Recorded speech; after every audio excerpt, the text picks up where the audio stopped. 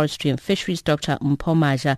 A very good evening to you, and thank you so much for speaking to us, Dr. Maja. So what are you on the lookout for, and what is the likelihood that any of our poultry would have been affected by the outbreak? Good evening, and good evening to your listeners.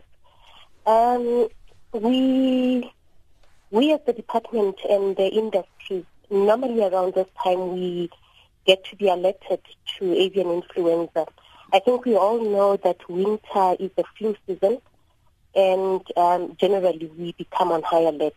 So at the moment, since Zimbabwe reported an outbreak of avian influenza, we've alerted our commercial farmers as well as the owners of chickens, backyard chickens, to report any high or abnormal deaths that they may notice in their chickens.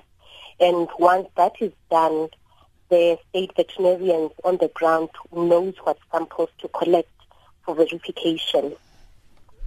So there have been reports by SAPA, for instance, that they've been aware of this for quite a while, but one of the officials saying that, South Africa has never had a highly pathogenic avian influenza in chickens, and neither has Zimbabwe. What exactly does that mean? That means avian influenza comes in different types.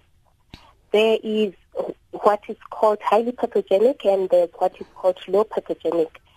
We have reported high pathogenic avian influenza only in ostriches, and it has never been reported correctly in the poultry population. So that's basically what it means. It comes in different severities, if I could call it that. And the high path one we've never reported in chickens. And who is vulnerable? I mean, there are people who keep backyard birds and people who see it as a hobby. Are they also vulnerable to this? That's correct, yes. Generally, avian influenza is transmitted by wild birds, and contact with wild birds should be avoided at all costs. So the people that keep birds outside that have a high likelihood of contact with wild birds are more at risk. The commercial farmers, because they keep birds in houses, locked up, are at a lesser risk of contracting the disease.